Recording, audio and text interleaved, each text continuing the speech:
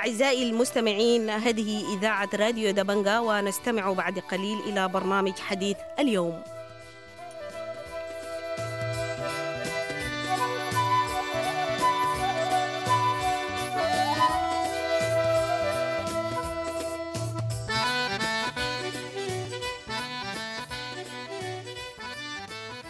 أهلا ومرحبا بكم مستمعي ومستمعات راديو دبنقا الأعزاء. شهدت الخرطوم وأجزاء من دارفور خلال هذا الأسبوع مقتل الكثير من المدنيين جراء القصف الجوي، وأيضا هنالك ضحايا جراء القصف المدفعي. للوقوف على الرأي القانوني فيما يتعلق بقتل المدنيين خلال الحرب حنستضيف الأستاذ المحامي محمد صلاح، عضو محامو الطوارئ. وفي البداية بنقول له مرحبا بك في راديو دبنقا، وعايزينك تورينا موقف محامو الطوارئ بشأن ما يجري. ناقش بيان محامي الطوارئ الصادر يوم 13 سبتمبر تواصل حالات القصف الجوي والمدفعي الواقع على ولاية الخرطوم، وهو عبارة عن بيان سرد وقائع وحوادث قصف مدفعي في منطقة حلة كوكو بشرق النيل. وقع ضحيتها 30 فرد أو 30 قتيل، مع وجود عشرات من الإصابات، كثير لبعض الجثث لبعض المنازل. أيضا تواصل الغصب في منطقة الحاج يوسف ومناطق أخرى في كرري، في الحارات 59 52 الحارة 51 الحارة 61 الحارة 102 في منطقة كرري. وأيضا تواصل حالات الغصب المدفعي والجوي على عدد من الولايات، في ولايات ونيالا وأيضا في ولاية دارفور في منطقة ونيالا ومنطقة الجنينة. نعتبر تواصل حالات الغصب العشوائي والجوي هو أمر مخالف للقانون الدولي الإنساني، وأن طرفين النزاع في السودان خالفوا القانون الدولي الإنساني والقانون الدولي الإنساني العرفي بعدم أخذ الاحتياطات اللازمة في حالات المعارك التي نص عليها القانون، إنه يجب عدم قصف المناطق الموهولة بالسكان، وعدم قصف المناطق التي يتواجد بها المدنيين، وأيضا حرم قصف الأعيان المدنية والمشافي ودور العبادة ومناطق جماعات السكان بشكل عام. نعتبر هذا الغصب الذي أودى بحياة العشرات في ولاية الخرطوم وولايات أخرى في السودان جريمة حرب كاملة الأركان وجريمة ضد الإنسانية، يعاقب عليها النظام الأساسي للمحكمة الجنائية الدولية المنشأ بموجب معاهدة روما. عليه نفترض أن نعتبر أن استمرار هذه العمليات وهذا الغصب العشوائي باستخدام الطيارات المسيرة وأيضا الطيارات الموجهة بواسطة أو بمشاركة بشرية بواسطة القوات المسلحة، نعتبرها يعني متعمدة، هي عشوائية من ناحية المبدأ. طيب، ممكن تشرح لنا الجوانب القانونية لقضية قتل المدنيين خلال الحرب؟ نعتبر أن مسألة القصف العشوائي هو كتعريفه هو قصف عشوائي باعتباره تعريفه القانوني، ولكن طرفي النزاع يقومون بقصف المناطق الموهولة بالسكان وكذلك الأعيان المدنية وأيضا المشافي ودور العبادة بشكل متعمد ومستهدف، وذلك لأن هذه المناطق ليست أهداف عسكرية وليست ذات ضرورة عسكرية كما يعرفها القانون، وإنما هي مناطق الهدف من هذا الغصب هو عدم الإبقاء على المدنيين أحياء، وأيضا هو يعتبر يعني بمثابة تهجير غصبي، وهو أيضا جريمة يعاقب عليها القانون. أغلب المناطق التي تم فيها الغصب هي عبارة عن أسواق، كما حدث في منطقة جنوب الحزام ومنطقة جنوب الخرطوم. تم غصب 3 أسواق، هنالك سوق بورو أول أمس، وأيضا سوق العزبات، وكلها مجموعة من كلها مناطق مهولة بالسكان وأسواق يشتري منها المواطنون وقوت يومهم يعني. أيضا لا بد من الإشارة إلى مسألة الدروع البشرية. أيضا الدروع البشرية يتحدث عنها القانون ويعتبر أن الدروع البشرية لا يحظر استخدام المدنيين كدروع بشرية. لاحظ أن قوات الدعم السريع تكون متواجدة بمناطق المدنيين وتقوم بطرد المدنيين من مناطقهم وتستحوذ على منازلهم، وفي هذه الحالة أيضا هي تعتبر استخدام هذا الأمر بتلك الطريقة هو أيضا مخالف للقانون. استخدام الدروع البشرية هو أمر مخالف ومحظور بموجب القانون.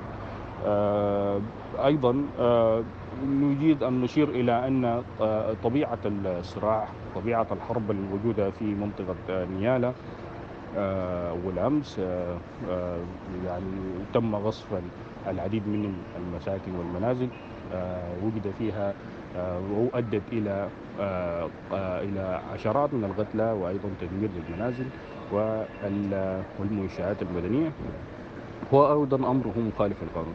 نحن نعتبر أن هذا الغصب الذي يتم ينم عن عدم مسؤولية وأيضا تعمد في ارتكاب مجازر بحق المدنيين في السودان، وهو مخالف كما قلت أيضا مخالف لقواعد وقانون الحرب، وهو أيضا معاقب عليه في القانون الدولي الإنساني، ومعاقب عليه أيضا بالنموذج والنظام الأساسي للمحكمة الجنائية الدولية.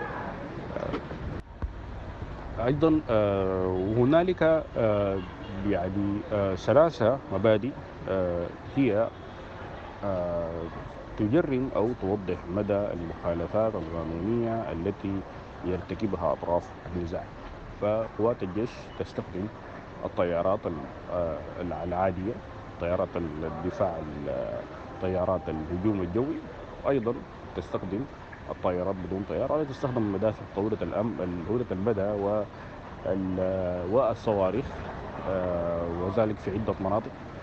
تم توثيق ذلك بشكل يعني بشكل خطير. أيضا قوات الدعم السريع يعني تمتلك مسيرات وتمتلك مدافع أرضية وراجمات وأيضا دانات تستخدمها في الهجوم، وجميع تلك الهجمات هي ليست ذات ضرورة عسكرية، وأيضا هي ليست وغير موجهة حتى على أهداف عسكرية. أغلب هذه الهجمات كان توجد فيها خسائر للمدنيين فقط، هم فقط المضررون من مسألة الغصب. وكما ذكرت أن هنالك ثلاث مبادئ رئيسية هي التي تحكم قانونيا عمليات الغصب التي تتم على المواطنين. وهذا المبدأ الأول هو مبدأ التمييز. أيضا أن طرفي النزاع لا يميزون بين الأهداف العسكرية، وأيضا لا يميزون بين مناطق تواجد المدنيين ولا أماكن الأعيان المدنية. وأيضا هنالك مبدأ ثاني وهو مبدأ الاستخدام. مبدأ الاستخدام أيضا هو يتحدث عن أن استخدام هذه المدافع جميع القوات المشاركة في الحرب تعرف تماما أن مدى القذيفة ومداها وأيضا حجمها وحجم الأضرار التي تحدثها القذيفة. أيضا الطيران هو آلي، ولكن عملية الإطلاق التي تتم عن طريق الطيران هي محددة ويمكن تحديد الأهداف، وأيضا يعني تثبت أن هنالك شكل من أشكال المشاركة البشرية في عمليات القتل التي تتم للمدنيين عبر القصف الجوي. أيضا هنالك مبدأ مهم جدا وهو مبدأ التناسب. ومبدأ التناسب يناقش مسألة مهمة جدا، إنه عمليات القصف التي يتم هل القذيفة التي يطلق تناسب مع حجم الهدف أم أنها لا تتناسب. فجميع الحالات أو أغلب الحالات التي يتم الهجمات التي تتم على المدنيين أو تتم على في الخرطوم وفي الولايات الأخرى في نيالا والجنينة هي لا تتناسب حجم القذائف يتناسب مع حجم الأهداف العسكرية، وأيضا هو لا توجد أهداف عسكرية في الأساس، ولكن يتم قصف هذه المناطق بشكل عشوائي، وبشكل أيضا هو يستهدف تهجير المدنيين ويستهدف يعني إخلاء منازل المدنيين ويعني إبعاد المدنيين تماما عن منازلهم. بالتالي هنالك جريمة مهمة جدا أو جريمة خطيرة جدا، وهي جريمة الدروع البشرية، استخدام المدنيين كدروع بشرية طرفي النزاع يقوموا بقصف المناطق المأهولة بالسكان وقصف مناطق منازل المدنيين دون مراعاة، وأيضا يهاجمون هذه المناطق تحديدا، وكان يجب أن يتخذوا احتياطات لازمة. بالتالي غادت هذه القوات هم مسؤولية مباشرة في مسألة إهمال أو الاستهتار في الأخذ الاحتياطات اللازمة، لأن تكون جميع هذه المناطق خارج مناطق تواجد المدنيين أو بعيدا عن مناطق تواجد المدنيين، أو تكون في معسكرات حربية، ولكن لا يتم أخذ هذه الاحتياطات ويتم عمليات الغصب العشوائي واستخدام المدنيين كدروع بشرية، يؤدى إلى ازدياد أو ارتفاع حالات الغصب وأيضا الضحايا بشكل دوري. أيضا تذكر أنه منذ بداية الحرب يتم غصب أيضا المنشآت الحيوية كالمشافي وكدور العبادة، وأيضا المناطق وأيضا الأعيان المدنية كدور المسنين ودور الإيواء في الخرطوم، وأيضا غصب مناطق الأسواق. يعني كل هذه هي مخالفات قانونية مسؤول عنها طرفي النزاع بشكل رئيسي، ويعاقب عليها القانون الجنائي الدولي. في ختام هذه الحلقة بنشكر الأستاذ محمد صلاح عضو محامو الطوارئ، واللي كان بيشرح لنا موقف محامو الطوارئ والقواعد القانونية فيما يتعلق بقتل المدنيين. وبنشكر المستمعين الكرام على حسن المتابعة والاستماع،